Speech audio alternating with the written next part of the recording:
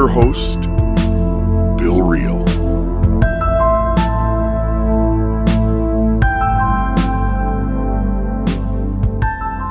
Welcome to another episode of the Almost Awakened podcast. I'm your host, Bill Reel. Grateful to be with you today. Today, I'm sitting down with my wife, Amanda. Amanda, say hi. Hello. So we thought we'd sit down and talk today about love, and specifically our love, and maybe through some conversation pointing at something deeper, help you understand love in your own life. So, babe, why don't you start us off, and let's talk just for a little while about the first half of life. The first 15 years we're married.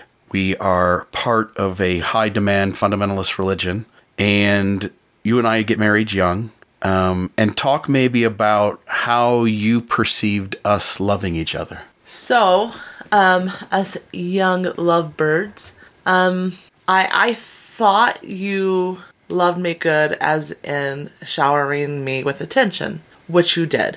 I used to say I feel guilty when I feel like I just want to peel you off of me because I know so many women would just crave that kind of attention. And then on the other side of that, kind of lacking in more of the maybe emotional side of things. I was emotionally unavailable. Would you agree with that? Yeah, I would. So you're saying that on the first half of life that I gave you plenty of physical connection. I'm clinging to you. I got my arm around you. I'm holding your hand. I'm rubbing your leg. I'm giving you physical touch to the point where you might have even been like, "Hey, that's like knock it off. That's too much." Yeah, there was times a lot when it was like, okay, this is to the point where it's kind of annoying me, and feeling guilty about that because here you are just giving me attention and loving me, and then down the road a few years, then we learn of the love languages, and know that everybody's love language is different and speaks differently, and learning that yours is touch, that totally made sense, where touch isn't my top one. So backwards again. Like I knew something was missing, but I didn't know what. And at the same time felt guilty about it. And going back to the whole self-loathing part of me, I didn't think I would ever find better anyways. Like, I got lucky that somebody came along and is just here. Like, I don't care the reason why. They're just here and they're giving me attention. So you shouldn't complain about anything. Right. You had a low expectation for what competency of relationship you could achieve. And so when I came along with all my shadows and flaws, it felt like in spite of all my shittiness that it was, in your mind, better than you deserved. Yes, because being in what you now call a shitty relationship was better than being alone. And That's what I had set for myself. Yeah, and in some ways, along the same lines, you and I have talked about this, but my entire childhood, teenage years were full of being rejected by women. And on some level, the moment I met you, you seemed enamored with me. You seemed to just really dig me. And being rejected all of my life, there was some degree of also feeling like I was just lucky to have somebody who paid attention to me. And so I didn't really think at the time about what a healthy or unhealthy relationship looks like. I was much more worried about someone who was willing to be in space with me, which you were every moment of every day. You are hot, and you still are. You're fun to talk to, and you smell good. So for those that know Bill's kink, and his is when I cry when it's not his fault, mine is smell. Mine is definitely smell. So anyways, I saw you, and you were fun. You saw me, and I was fun, and I wouldn't have called myself fun. Our love, while young and full of passion, full of fight, right? There's lots of times that we had fights, and I'm not talking about the fight in terms of us fighting, but rather the fight to make it work. Like you and I both fought to make our marriage work in spite of maybe the two of us letting each other down on a daily basis. Yeah.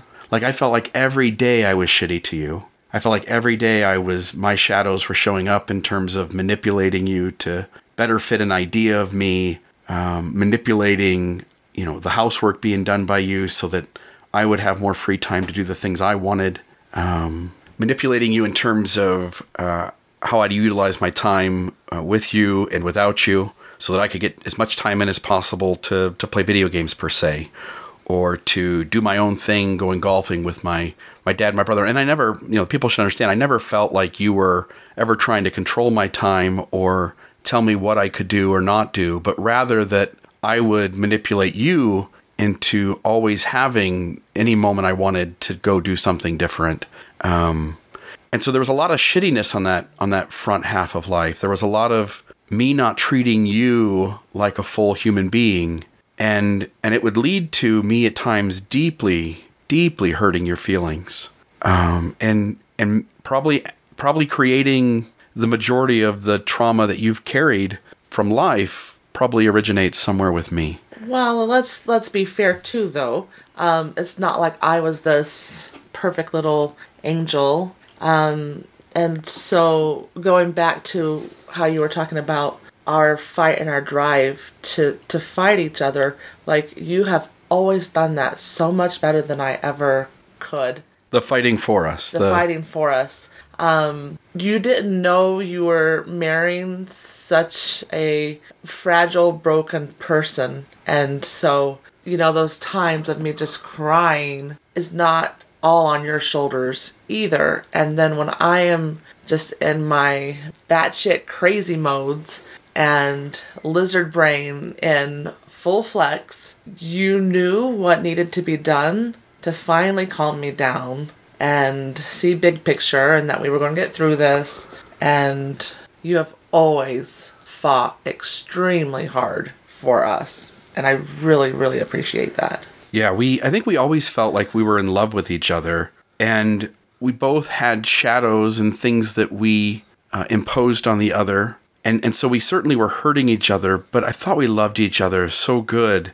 And I always felt like I had a good marriage. I don't ever remember like periods of time where I thought anything other than that. Like, I've always felt like we had a good marriage. And, you and I were trying to kind of level with our kids a while back. And one of our kids, a daughter, she always felt like we were on the brink of divorce. Like she in her memory of us. And again, recognizing on both sides, memory is distorted and not able to be recalled as it really happened. But she made it sound like, she thought we were always fighting. We were on the brink of divorce.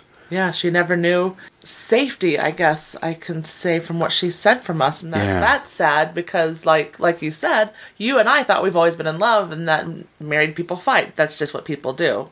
And here, the poor child, she never knew if she's going to have mom and dad or one or the other. Yeah. And you and I didn't remember, we remember fighting, but we didn't remember fighting that much. I felt like we were getting along most of the time. I think you said you felt like we were getting along most of the time. Yeah, and there was a few blowout fights, but like I said, we just thought it was what married people do. Yeah. And I do think we did that. I think early on we showed both people signaled to the other that they wanted to be here, and so we've just always figured out a way to kind of resolve the issue.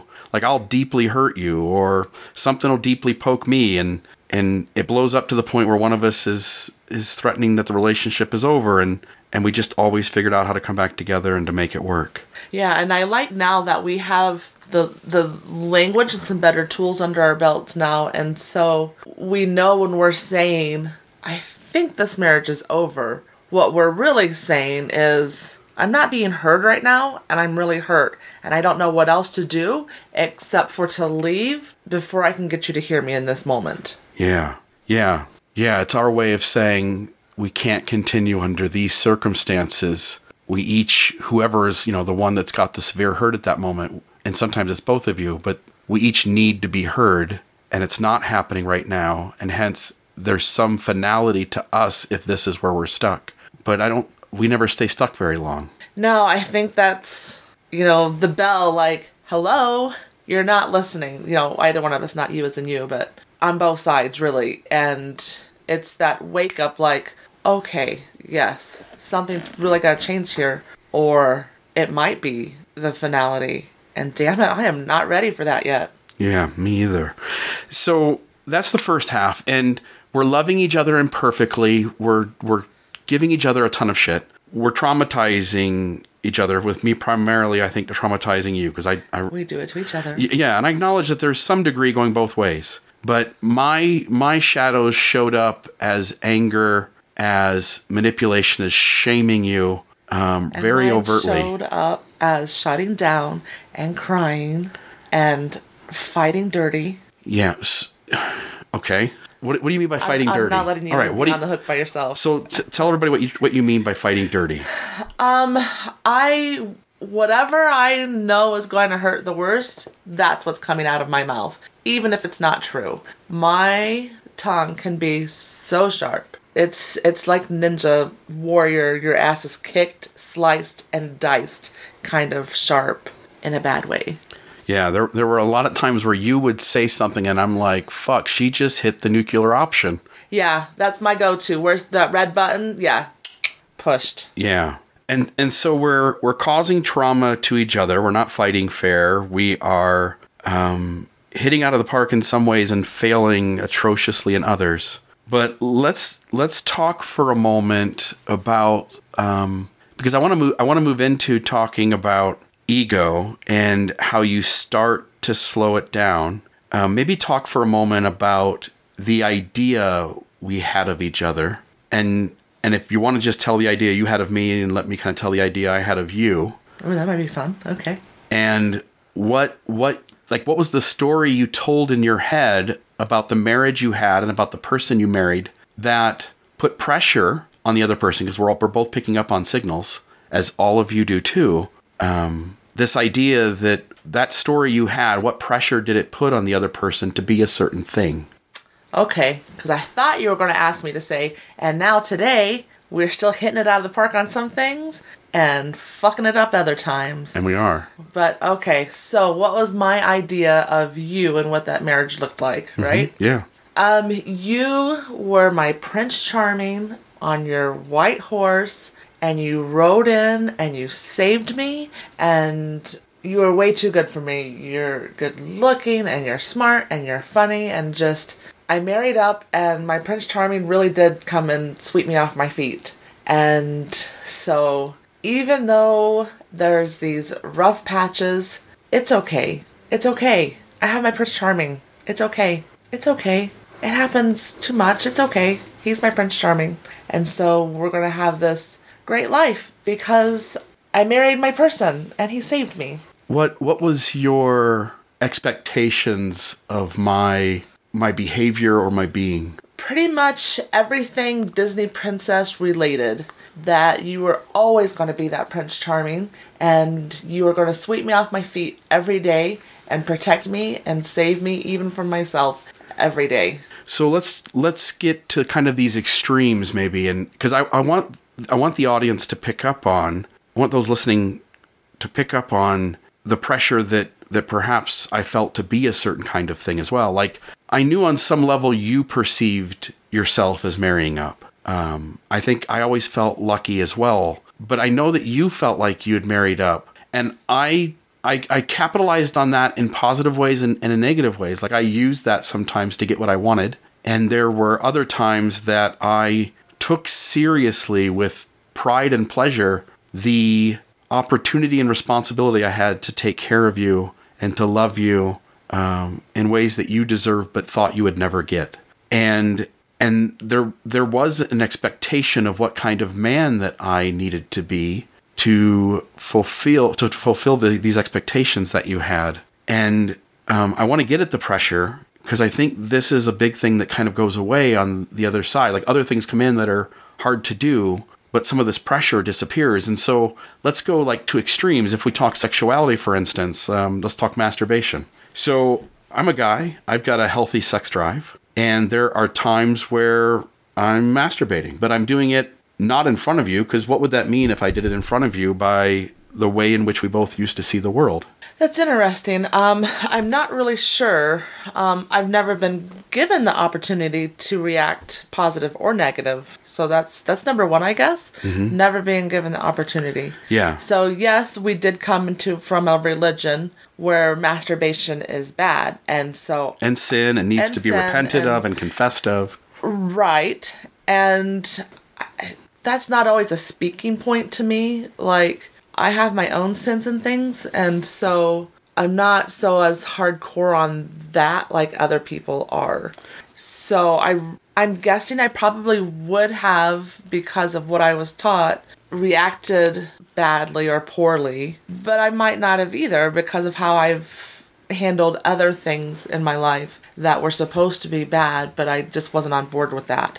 And for example, the LGBTQ community, I've never had a problem with gay people, even though my church told me I was supposed to hate them. And so that's what I guess I'm trying to reference, is like, when I'm told something's a sin, I'm not always on board with that per se. And so never being given the opportunity to react to that, I don't know. But guessing, it probably would have been poorly. Yeah, so there have been times in your life where you've run counter in your thinking and response to issues that your church says you should respond a certain way. And you came in and responded entirely differently in a much more inclusive, kind, loving, compassionate manner. And so maybe, had you been given the chance, maybe you would have handled that kind of a situation differently as well. And on my side, I don't know that. All I know is I want to be this good Mormon, and to be a good church-going member of that church, you have to be following all of these outward rules, and one of them is this level of sexual chastity, even within marriage, but even if you're like single and you just can't masturbate, you're not supposed to be looking at porn. And so I always felt as if you walked in the room and you caught me doing that, like shit would hit the fan. There would be judgment, there would be shame, there would be pressure to do something about it, to fix it. And the same with pornography, right? Like, I'm definitely masturbating and I'm definitely looking at porn, but because it's not allowable, it becomes this unhealthy, secret, hidden behavior because you still need to look the part. And it's really funny that you're saying this, and it's something that's kind of bounced in my head as we were speaking just now, is it made this huge circle jerk because you thought I would respond the way my church told me I should, so it was hidden, and that's the key word right there. So things felt secretive to me, and that's when I don't function so well, as if I think you're being secretive and hiding something that is no good. And so here, without knowing it, we created this huge circle jerk because you thought I'd behave the way I was supposed to, and I felt you were being secretive, so I felt I was being betrayed, or whatever word is correct there, because, yeah, that's so interesting. And then I would say with the pornography, more was because those are gorgeous women, that must be what you want, and so the whole self-hatred thing. And with the masturbation and the pornography both, it's more like, to me, it's, what am I not doing right for you to have to do these things? If I was performing good and in ways that I'm supposed to and that I should, if I looked the part, like, it's all these negative things on me, that's why you're doing these things. Not because of a church told me to do one thing or another. It was what it meant to me in that manner. Like, why can you not get this right? Why do you not look better? If you were fulfilling all of these roles that you're supposed to be fulfilling, then your husband wouldn't have to do these things. Yeah, and we're going to play off that in a moment when we talk about filling each other's voids. You don't realize until you're having these kinds of conversations that this system you grew up in, and a lot of us go to high-demand fundamentalist religions when we're children, and we don't realize that they actually create an atmosphere of deception and lying in relationships. Because the standard is all of these outward performances, and because all of us in our humanity are falling short of fitting that perfectly, we have pieces and parts of ourselves that are trying to be expressed. We're not allowed to because they're not seen as positive. They're seen as sin and bad. And so we still find ways to be our true self, but we do it now in the shadows. We do it now with it hidden. We do it now with the feelings of shame and judgment. And all sides are taught to do this. Like, you're taught to shame and judge me as I'm not fitting in the box. I'm taught to give myself judgment and shame as I'm not fitting in the box. There's some sort of pleasure in being authentic. So as you're committing these sins, you're also feeling like you get to be this piece of yourself. And so it is this big giant circle that just constantly has you seeking out authenticity, feeling the shame of having made a mistake, getting caught by your partner or language by your partner that such behaviors are shameful and judged. You feel bad. You then try to be authentic again and feel good, and you start the process all over again. And you're lying to each other the whole time. Yeah. Okay, it's your turn. Do me. Okay, so I discovered our religious system by dating you. Like, you were in that religious system. So it wasn't like I could, even from the beginning, separate it from you. I couldn't separate it from your family. That makes sense. And so to be with you and to have converted to Mormonism, I was also married to Mormonism. And my understanding of your expectations really are Mormonism's expectations. I am sensing that I have to be the rule keeper on all of these particular behaviors that Mormonism says you have to be or you can't be. And so, for instance, when it comes to like the Word of Wisdom, there's pieces and parts of me that want to be connected to my family doing some of those things, but because we're not allowed to do those things, including coffee and tea, can't drink alcohol, you can't use tobacco, which I never cared for anyway, you can't use illegal drugs. And so that expectation was one of them.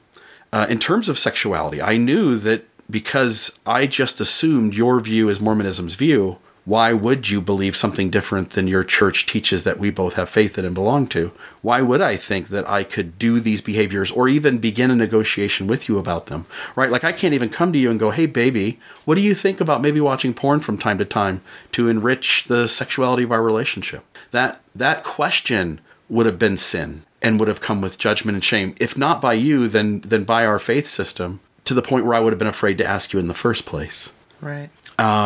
And so my sexuality felt very regulated, and it felt very much in your control and in the church's control. Like, you owned it and it owned it. And since we're all three of us are married at the hip, my sexuality is owned by someone and something other than myself. And I also had expectations of what a good Mormon family looked like. And so, the kids are well behaved, and, the wife is a homemaker, and she's doing all these incredible things that out and about, or serving in callings, or baking fresh bread for this, or doing that kind of thing for that. And so I put a lot of pressure on you to be those things, and pressure on my kids to be those things, to the point where there really wasn't a safe space for you just to naturally develop any of that. Like, it was just this amazing, and by amazing, I mean enormous weight that I put on you to be a certain thing. And I expected my kids to be a certain thing. And what happens is you go to church and you wear your nice dress shirt, and you wear your tie, and your wife's wearing a dress, your kids are all dressed up,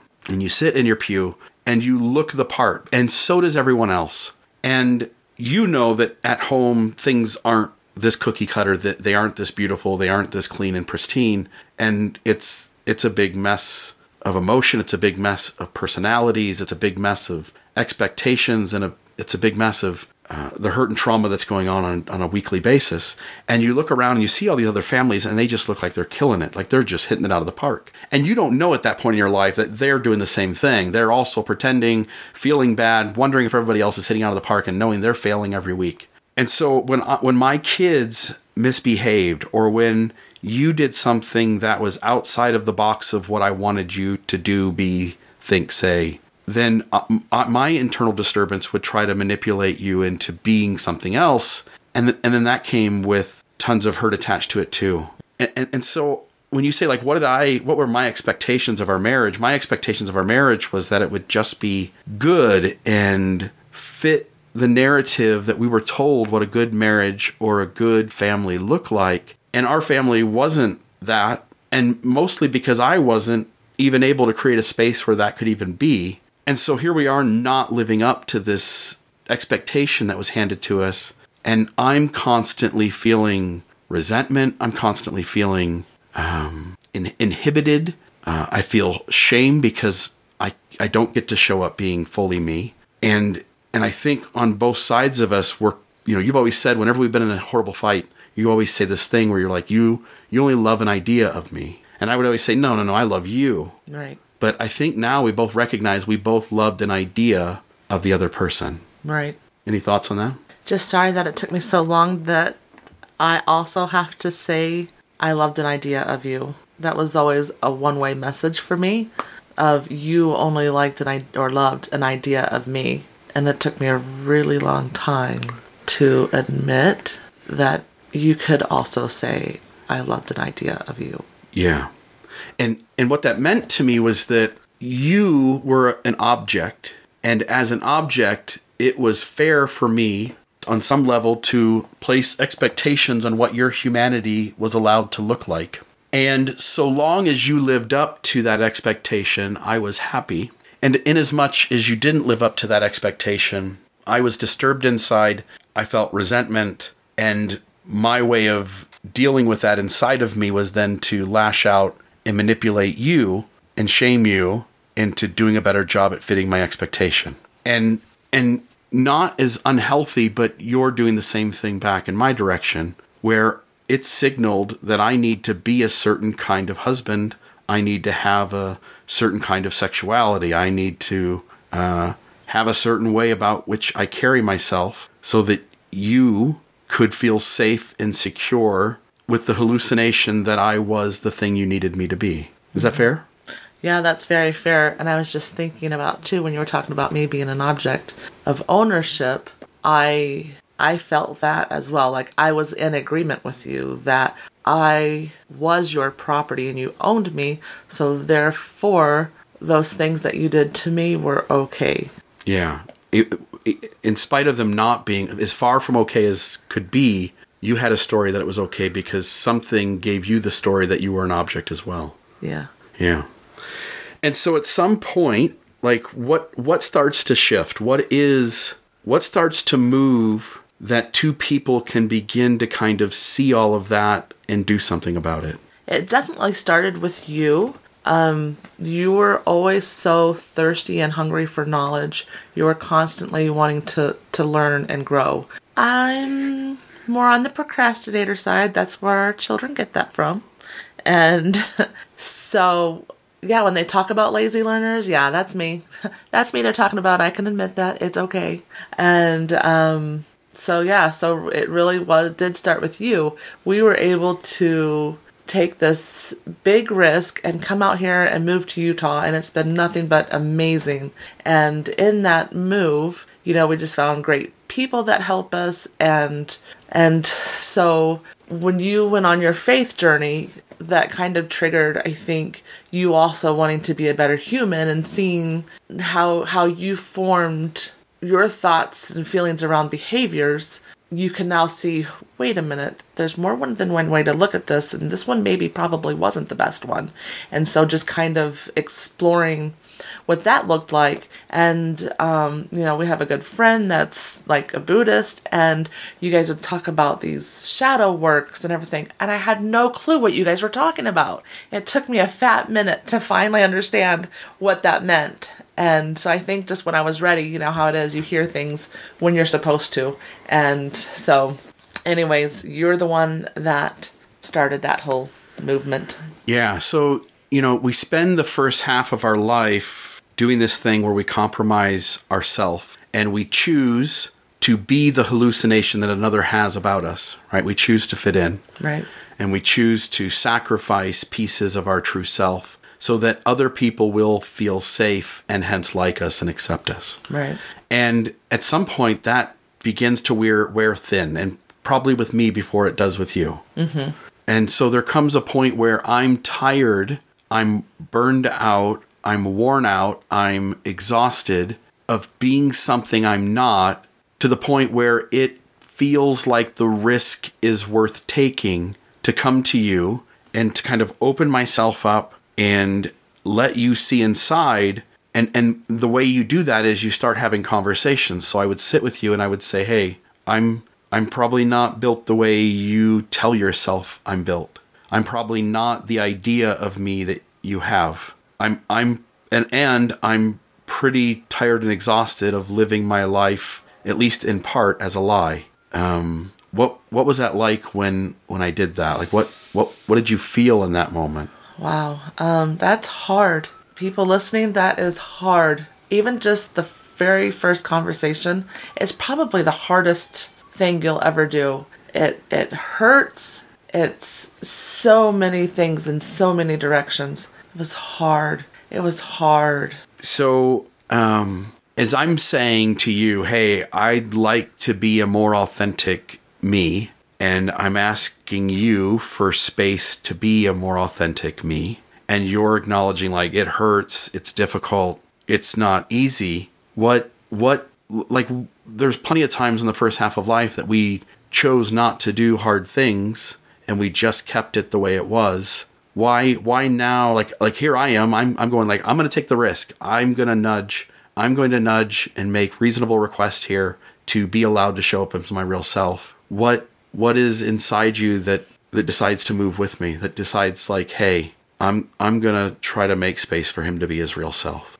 For a while, it was I move with you or I don't get you. And so the fear of losing me. Yes. And then, I don't know if you remember, we were driving down to Vegas one time and we were having a conversation about our partner's happiness. And I flat out even told you, like, I'm not there. I can't. I want you to be happy, but no, your happiness is obviously not what's most important to me right now, because I am admitting to you that I can't. Right, that I still need to be an object to you that has to fulfill an idea.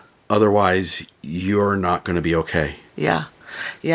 And so the more that we had these conversations and started listening and reading to books and podcasts to start opening up my thought process and to realize that it wasn't only a church but society that tells us that we are supposed to live a certain way, and anything outside of that is wrong. So to change a way of thinking that you've done your whole entire life is not easy. And so some of the books I had to put on the back burner and read later. And then as I was changing, I was able to read some of those other books finally. And then I did come to a place where, okay, I can handle you being happy, and that is what I want for you. That's what everybody should want for their partner, is their happiness, and for them to be happy, for them to be authentic, for them to belong and just love themselves so you can love them that much more. And so through a lot of hard times and books and conversations with friends and podcasts and crying together and laughing together, being able to finally start to see the shift in your thought process and to just keep working on that. You just kind of really have to deprogram everything you've been taught in your youth. Yeah, so on this first half, you see yourself as objects. You own the other person. You own their behavior. You own their thinking. You own their sexuality. You own their way in which they do things, the language they use. And at some point, I'm requesting that I be allowed to be my authentic self, and you are willing to go along because you don't want to lose me. But as you're thinking it through, you come to a place where you want me to be happy. And I think like this gets to this idea of like, what is real love? And real love, like if I really love this person, I love them. I love them so much that I'm willing to be uncomfortable, perhaps. I'm willing to, even to the extreme that I'm willing to lose them, because by letting them be their authentic self, they may shift and grow in directions that end up being away from me. And so as you say like, all right, you don't have to fit in this box anymore. You get to be you, then that comes with space to shift and grow, to move, to be something other than what you've been before. And anything different is going to feel scary and feel as though you're risking losing something. And so most of the time our defense mechanisms kick in and it prevents us from doing that. And yet when you really say like, look, if my partner ends up experiencing a more fuller version of life, and that person ends up moving and shifting in ways that lead away from me, like I love them so much that I'd rather they be happier somewhere else than less happy here with me. And what happens generally on that first half of life is love looks different. Love says, I want you to be happy, but only so far as it serves my happiness. I want you to be free and safe so long as it contributes to my freedom and my safety. And so someone else's freedom to be authentic is always tied in this cancerous knot to your own making the world the way you want it to be so you can be happy. And then we get to this point where we're ready to sit with letting the other person be themselves and be happy. And so I was putting a quote on Facebook last night. The quote says, "Love is true." So we're talking true love. Love is true when it gives you the freedom to be the perfect reflection of your real self, doing exactly all you've ever wanted to be. And it really spoke to me of being this kind of process. Love, I put some things down. I put love doesn't own or possess. Love doesn't own or possess another's behavior. Doesn't own or possess what another may think, what another may feel, what another believes, what another's sexuality looks like. Love doesn't own or possess another's time. Love doesn't own or possess another's attention. And when your ego begins to really soften up and you're able to sit with your own discomfort as your partner is being them. Like there's so many times in life, babe, where I would, and still do to some degree. Again, two things should be said. One is that we're fucking it up all the time, as I think you said earlier. All the time. This is still something we get wrong probably more than we get right? Well, I think the scale is moving. Maybe it's 50-50 now. And so it's 50-50, but we're still messing it up. There's still regular occurrences where one of us can't sit with the discomfort of letting the other person be them. And so one is that we're messing up. And two is that we're not saying, by the way, that true love shows up that you put up with your partner being whatever they need to be authentic. Rather, you both get to still create boundaries. And healthy boundaries still always have the option that you don't have to tolerate this. This is more than you can handle. That person is saying they need to be able to be this thing. And you get to come in and go, that's fine. Like, I respect that. I honor that. You get to show up and be you. I just don't have to stay here for it. So somebody can exit a relationship at any time, and no person should listen to this episode and feel like you and I are saying, hey, true love means you stay put while someone else does whatever they want to do. Right. Yeah, you cannot subject yourself to more than what you can handle and more than what you need for your life and the rules that you make up for you. So yes, you have to have the conversations to see if any compromises can be made, and if not, then you're going to have to do what's best for you, and only you can answer that. Yeah. And so we begin this negotiation process where you and I are both talking about on a regular basis now when the other person shadow shows up and is manipulating you into being something other, like we're talking.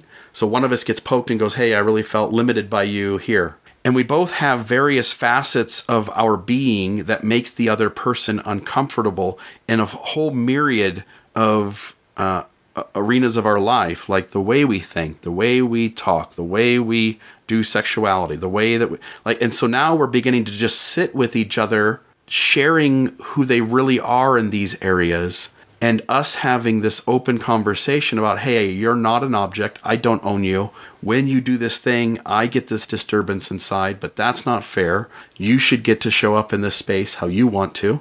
And so any time that one of us is being weird or quirky or loud or, annoying or like all the little personality quirks that we all have that are poking our partner, not because we're doing something wrong, but because they internally come to this moment with a set of expectations and a set of experiences that has them being comfortable or uncomfortable with various ways in which other humans show up. And so when these expectations cause these disturbances, then these internal chaos that's going on inside of each of us, we are often trying to make the world be a certain way. But now here we are on this side and we're sitting with it and we're just talking about it and we're owning it. And so now there seem to be these moments where we're getting it right. Like the other person would have, like the poke happens, you feel some disturbance, you would have then started to react to that by lashing out at your partner in the world. And now you're just sitting with it and going like, that's interesting. Look at that thing that I'm feeling. Talk for a moment about suddenly having this new skill to sometimes get it right and sit with the disturbance. I would say my scale is more like maybe sometimes rarely I get sit with it. But my reactions do last a lot less long in duration anyways. But I wanted to say real quick too that it's funny. Another thing I used to say is, I don't want you to need me.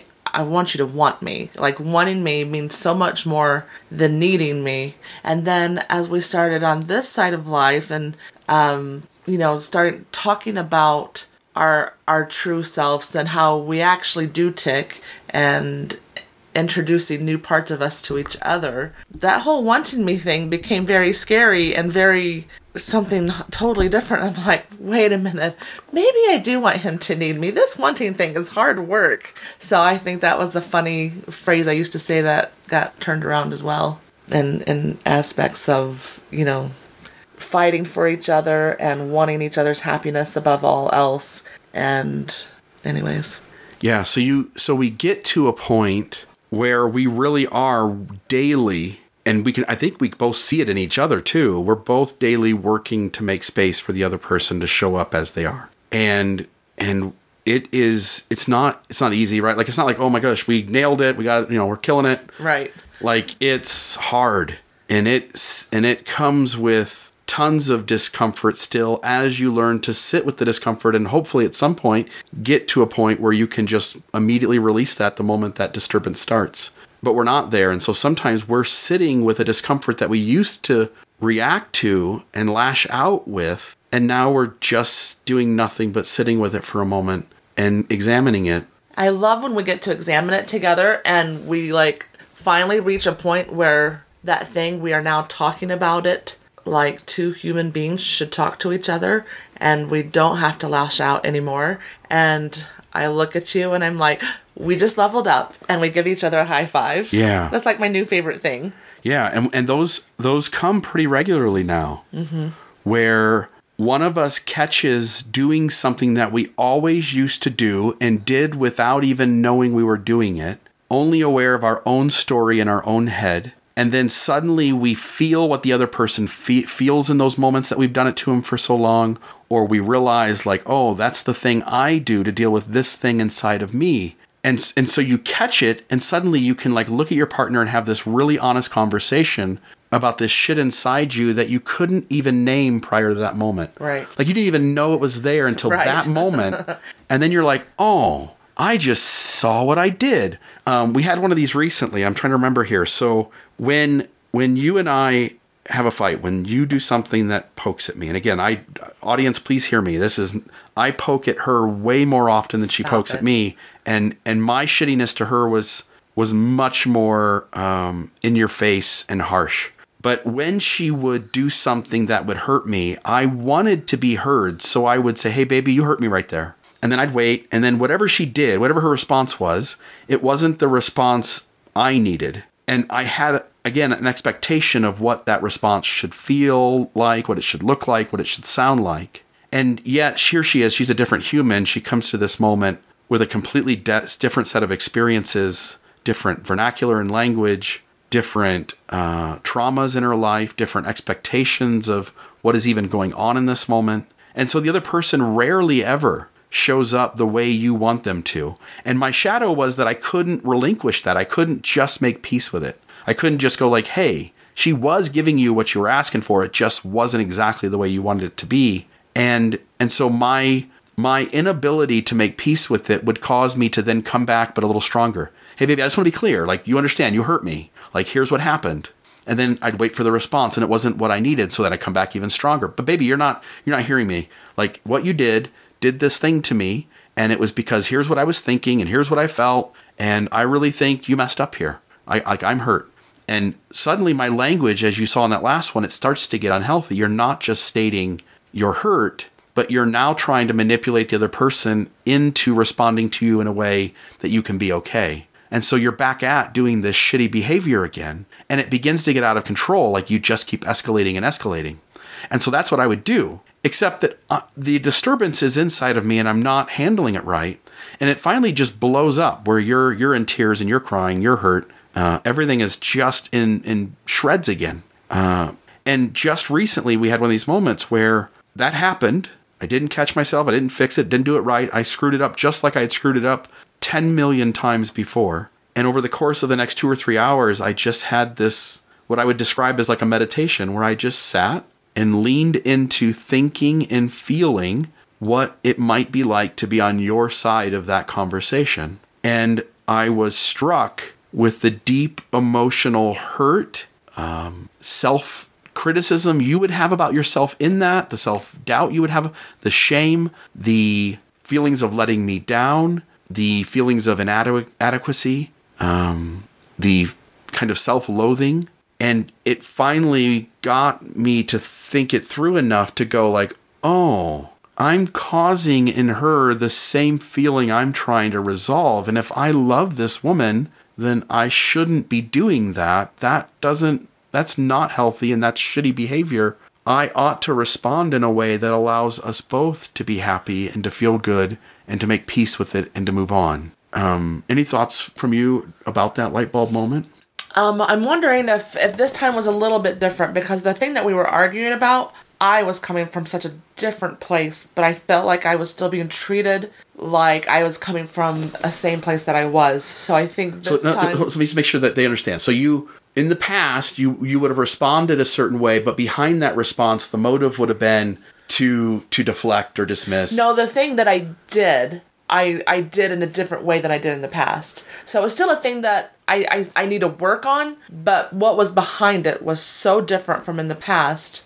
I still needed to apologize, but in a different manner. You should have gotten some credit for having done it better than you'd done it before. Yes, I don't know if getting credit is the right words, but yes. Like, no, I didn't do this thing that you said I did in the way you thought I did it.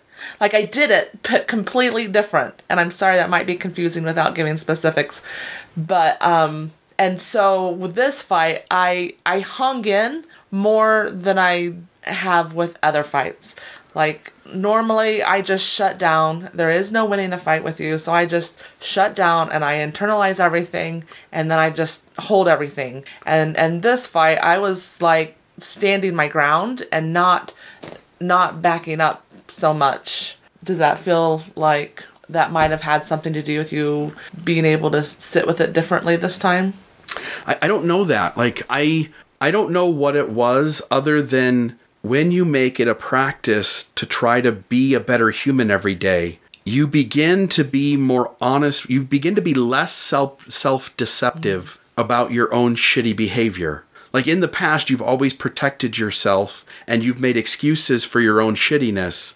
Like, when you manipulate, when you deflect, when you obfuscate, when you dismiss another human being, when you gaslight, when you do any of these behaviors, you have your own logic inside your head for why it's justifiable, or why the other person needs to take the majority of the blame. And when you get real about development on this side of life, you're finally to a point where you will just sit with and examine your own behavior and call a spade and go, that was shitty. And I'm to the point where I don't want to do shitty things knowing they're shitty. I want to fix it. I want to fix the pieces of me that where habits can be broken and new thought processes can be created and new ways of responding rather than reacting can occur. And so I don't know if it was because you had done something different, but I definitely was very much aware that I was part of the problem, where in the first 15 years of our marriage, I would have always just known this was your fault. Like, I'd be mad at myself for having overreacted and having escalated the argument. But at the beginning of the argument, it was your fault. And I'm in the right in terms of who's the right and wrong in this argument. Now I realize, like, oh, it's like that old song, there's no good guy, there's no bad guy, there's just you and me, and we just disagree. And on this side of life, you realize there really isn't a good guy or a bad guy. There's just these humans who care about each other, and they're trying like their damnedest to show up in the world as their real self. And that real self is, in some places, amazingly acceptable. In other places, it's completely unacceptable to be that thing. And so you're never sure if you're wording something right, or if you're doing something right, or if you're showing up the way you're allowed. True. And I just want to say really quick, thank you, because you do put so much work into it. You're not the same person you were even just 6 months ago. Like, you do take very seriously being the best version of you that you can be. And I really appreciate that. And it helps me to want to be my better version of myself as well. Yeah. So if you're listening to this, it's the idea that up until this moment, you've chosen to perhaps allow your partner to only be as happy as contributes to your happiness. Right. maybe your partner's thinking or their behaving or their beliefs, their time, like all of those things are things that are to contribute to you and your well-being and your happiness and wholeness. And anytime they don't, maybe you're the kind of person who's not allowing them to be their full self, to the point where you don't even know what their full self would look like because they don't even feel safe to tell you. And so if you're listening to this, the hope is that you're kind of hearing how we approached it, what it was, how it got to be so uncomfortable that we took a chance on doing something different, and what that process is to begin to move that direction and to get better at it. And that it's worth it. And the rewards of the work have been so phenomenal. Like, we do have real love now, we think, and each other's happiness is the thing that is now important. And so now when we've stopped being so selfish and just so worried about ourselves, when now we're worried about our partner and how they're feeling and if they're happy and what do they need and things, working in boundaries that we have set for each other, like how much more rewarding our relationship is. And I used to also say, when are you going to stop running from me and just stop? Like, what are you still looking for? Like, I ran into you and I stopped running. Why are you still running? And you have stopped running now. It's right. You're not looking for that fix anymore. We're completely have fallen more in love than we ever have been before. And our relationship is so serious to us. Yeah. So the hard work and the tears and the fights is definitely worth sticking through it and making it to the end. Yeah. I am content just being in space with you. And I'm not needing to find some other piece. Like we were trying to kind of hit on earlier, like you can't fill another person all of their voids. Like they need to be able to go hang out with their dad, or they need to be able to go grab a drink on Wednesday nights, maybe with their friends, or they need to be able to go do this thing for a weekend with the girls. Like we all have a million pieces and parts of us that need some degree of attention, need some degree of being filled. And there's no way in which any human can completely be sufficient for all of those places for another human. And so we sit on this first half of life thinking I should be anything and everything to this person. The fact they need to go golfing with their dad and their brother, or that they need to go hang out with the girls for a weekend, somehow says something about what I'm unable to be. And it really has nothing to do with each other. Like, you fill everything you could fill for me. And there are still places left over that get filled by something other than you that you couldn't possibly fill. Right. I might need to just go golf with my dad and my brother, and you just might need a girls' weekend. Who knows? Yes. And so when you make space for your partner to be their authentic self, what you're also acknowledging is that you don't need to be all things to them, and they don't need to be all things to you. And all of us humans are figuring this out in different ways. And it's even relaxing, I should say, maybe, when you do figure that out, because now you can take a breath and things can just be fun too, because now you don't have to perform on so many levels and be just so damn exhausted all the time. And there's this magic that happens when you perceive me as wanting you to show up as your authentic self. And there's magic that happens when I perceive that you're safe to let me show up as my authentic self. And now there's like this level of natural acceptance where you're no longer fitting in, but like you belong in this relationship. You get to come to this relationship exactly as you are, and I get to come to this relationship exactly as I am, and we are making space for that to coexist and for each other's happiness to be the biggest priority. And doing those things in the end gave us exactly what we wanted in the first place. We are in love. We can't get enough of each other. Like, we're always telling each other how we're our favorite people to each other and how there is no life without each other in it. And that's really fun. It's been really good. Yeah, our marriage, if I were to put like a 1 to 10, if you would have asked me 10 years ago, how's your marriage? I would have probably said, oh, it's an 8. And now looking back, I would say it was a 6 or a 7. And today, I don't really know. I think we could get better at this and there'd be less disturbances. But in terms of like, how good do I feel about my marriage? Like, am I happy? Am I loved? Do I feel cared for? Do I feel like this will last until one of us takes our last breath? Like, yes to all of those. There's still disagreement. There's still us poking each other and having to talk it out and sit with it. But it doesn't feel like we're loving an idea of each other anymore. It feels like we are willing to sit with each other as we really are and are doing a pretty good job of loving each other in that. I would give us a 12 out of 10. 12 out of 10. Yeah. Okay. Okay, then let's go with a 12 out of 10. It's because of all those girls' weekends I'm having. Yeah. Let me ask this. Is there anything else along this conversation that you think we didn't hit on or something we need to say that's important to people kind of getting the concept that we're speaking to? I feel like we've done it. Just putting in the work. Anything worth doing is worth the work. What does the work look like? Like, what is that? What do you mean? Because it is work. It is work. You feel like you worked on the railroad all day because your body feels beat up because you're holding really heavy emotional issues that tie into very deep, painful stories in your narrative. Like, what do you mean by work? You have to read, listen, talk to a lot of different people and areas. It really is about changing your own mindset. You guys know the saying about how you can't change other people. It's absolutely true. And like Bill was saying earlier, when you have this disturbance inside of you, it's everything you're doing to try to get that to be okay. Well, that's really not the other person's problem.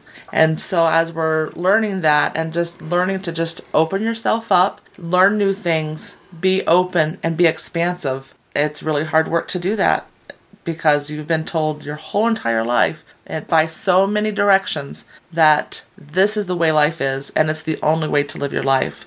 Well, really, that's bullshit. And so it takes a lot of hard work to be able to say that out loud and to admit really hard things about yourself. Right. So you're reading books. You and I have read multiple books together, and we've read our own books separate that have been helpful to our growth. You and I have talked in numerous conversations with people when we've gotten together with friends or with people who are reaching out to us to have communication and conversation and to meet up. People who are struggling with kind of deconstructing their system or people who are looking for new community. And we've shared with them like podcasts such as Where Do We Begin with Esther Perel. It's every episode is a different therapy session where this husband and wife or the wives or the husbands or the boyfriend, girlfriend, or the parent and child, where they're having some relationship issue and each one is a different person or partnership, relationship, and each episode is her trying to help these folks kind of move through whatever their issue is, and often seeing it as a third party, as an observer, allows you to kind of sit with it on your own. We've read books together. We've had numerous conversations with each other. Like, I think we are communicating exponentially so far ahead of what we did 15 years ago. Right. Like, I don't even think we even communicated 15 years ago, other than, like, again, signaling, like, I love you. Hey, I love you. Hope you're having a great day, blah, blah, blah. But we never would really sit and go, like, what's the hard shit? What are we doing wrong? What are we doing right? How do we get better at it? What do we need to let go of? Right. And you talked about friends earlier. Like, we have great friends, and these friends are a really incredible spot to just sit, whether it's two people with the two of you at dinner, whether it's a party of 10 or a party of 35 or 50, like sitting with other humans and discussing the deep shit of life, which we now do every single time we're in a conversation with friends. It allows you to kind of look in the mirror and see yourself from a different perspective. We've had times where we see our friends fight the way we fight. And by seeing your friends do it, you're like, oh yeah, that's that thing we do. Just recently we've been watching a TV show. It's a really short 3-4 episode show called Eden. And the thing that caught my eye was that there's these robots who, using just robot minds that have to make decisions based on data and programming, these robots respond to situations the exact same way that we humans respond to situations. And it tells you that some of what we do is just programming, and the story we have about why we do it is really an afterthought. Like, we think the story is the reason we do what we do, but sometimes we're just programmed to do what we do. And so watching certain TV shows or movies, I think, is helpful. I know we have friends who use conscious altering tools, and those tend to be helpful to them and their story. I just think anytime you're gathering in other experiences, including talking to each other and listening to each other's different experience, you begin to make space that you can see what you do in a different light and work on it. Mm-hmm. Anything else there? No, I think that was good. Okay, anything else before we close this off? No, I think that was great. Okay, love is true when it gives you the freedom to be the perfect reflection of your real self, doing exactly all you've ever wanted to be. See you next time.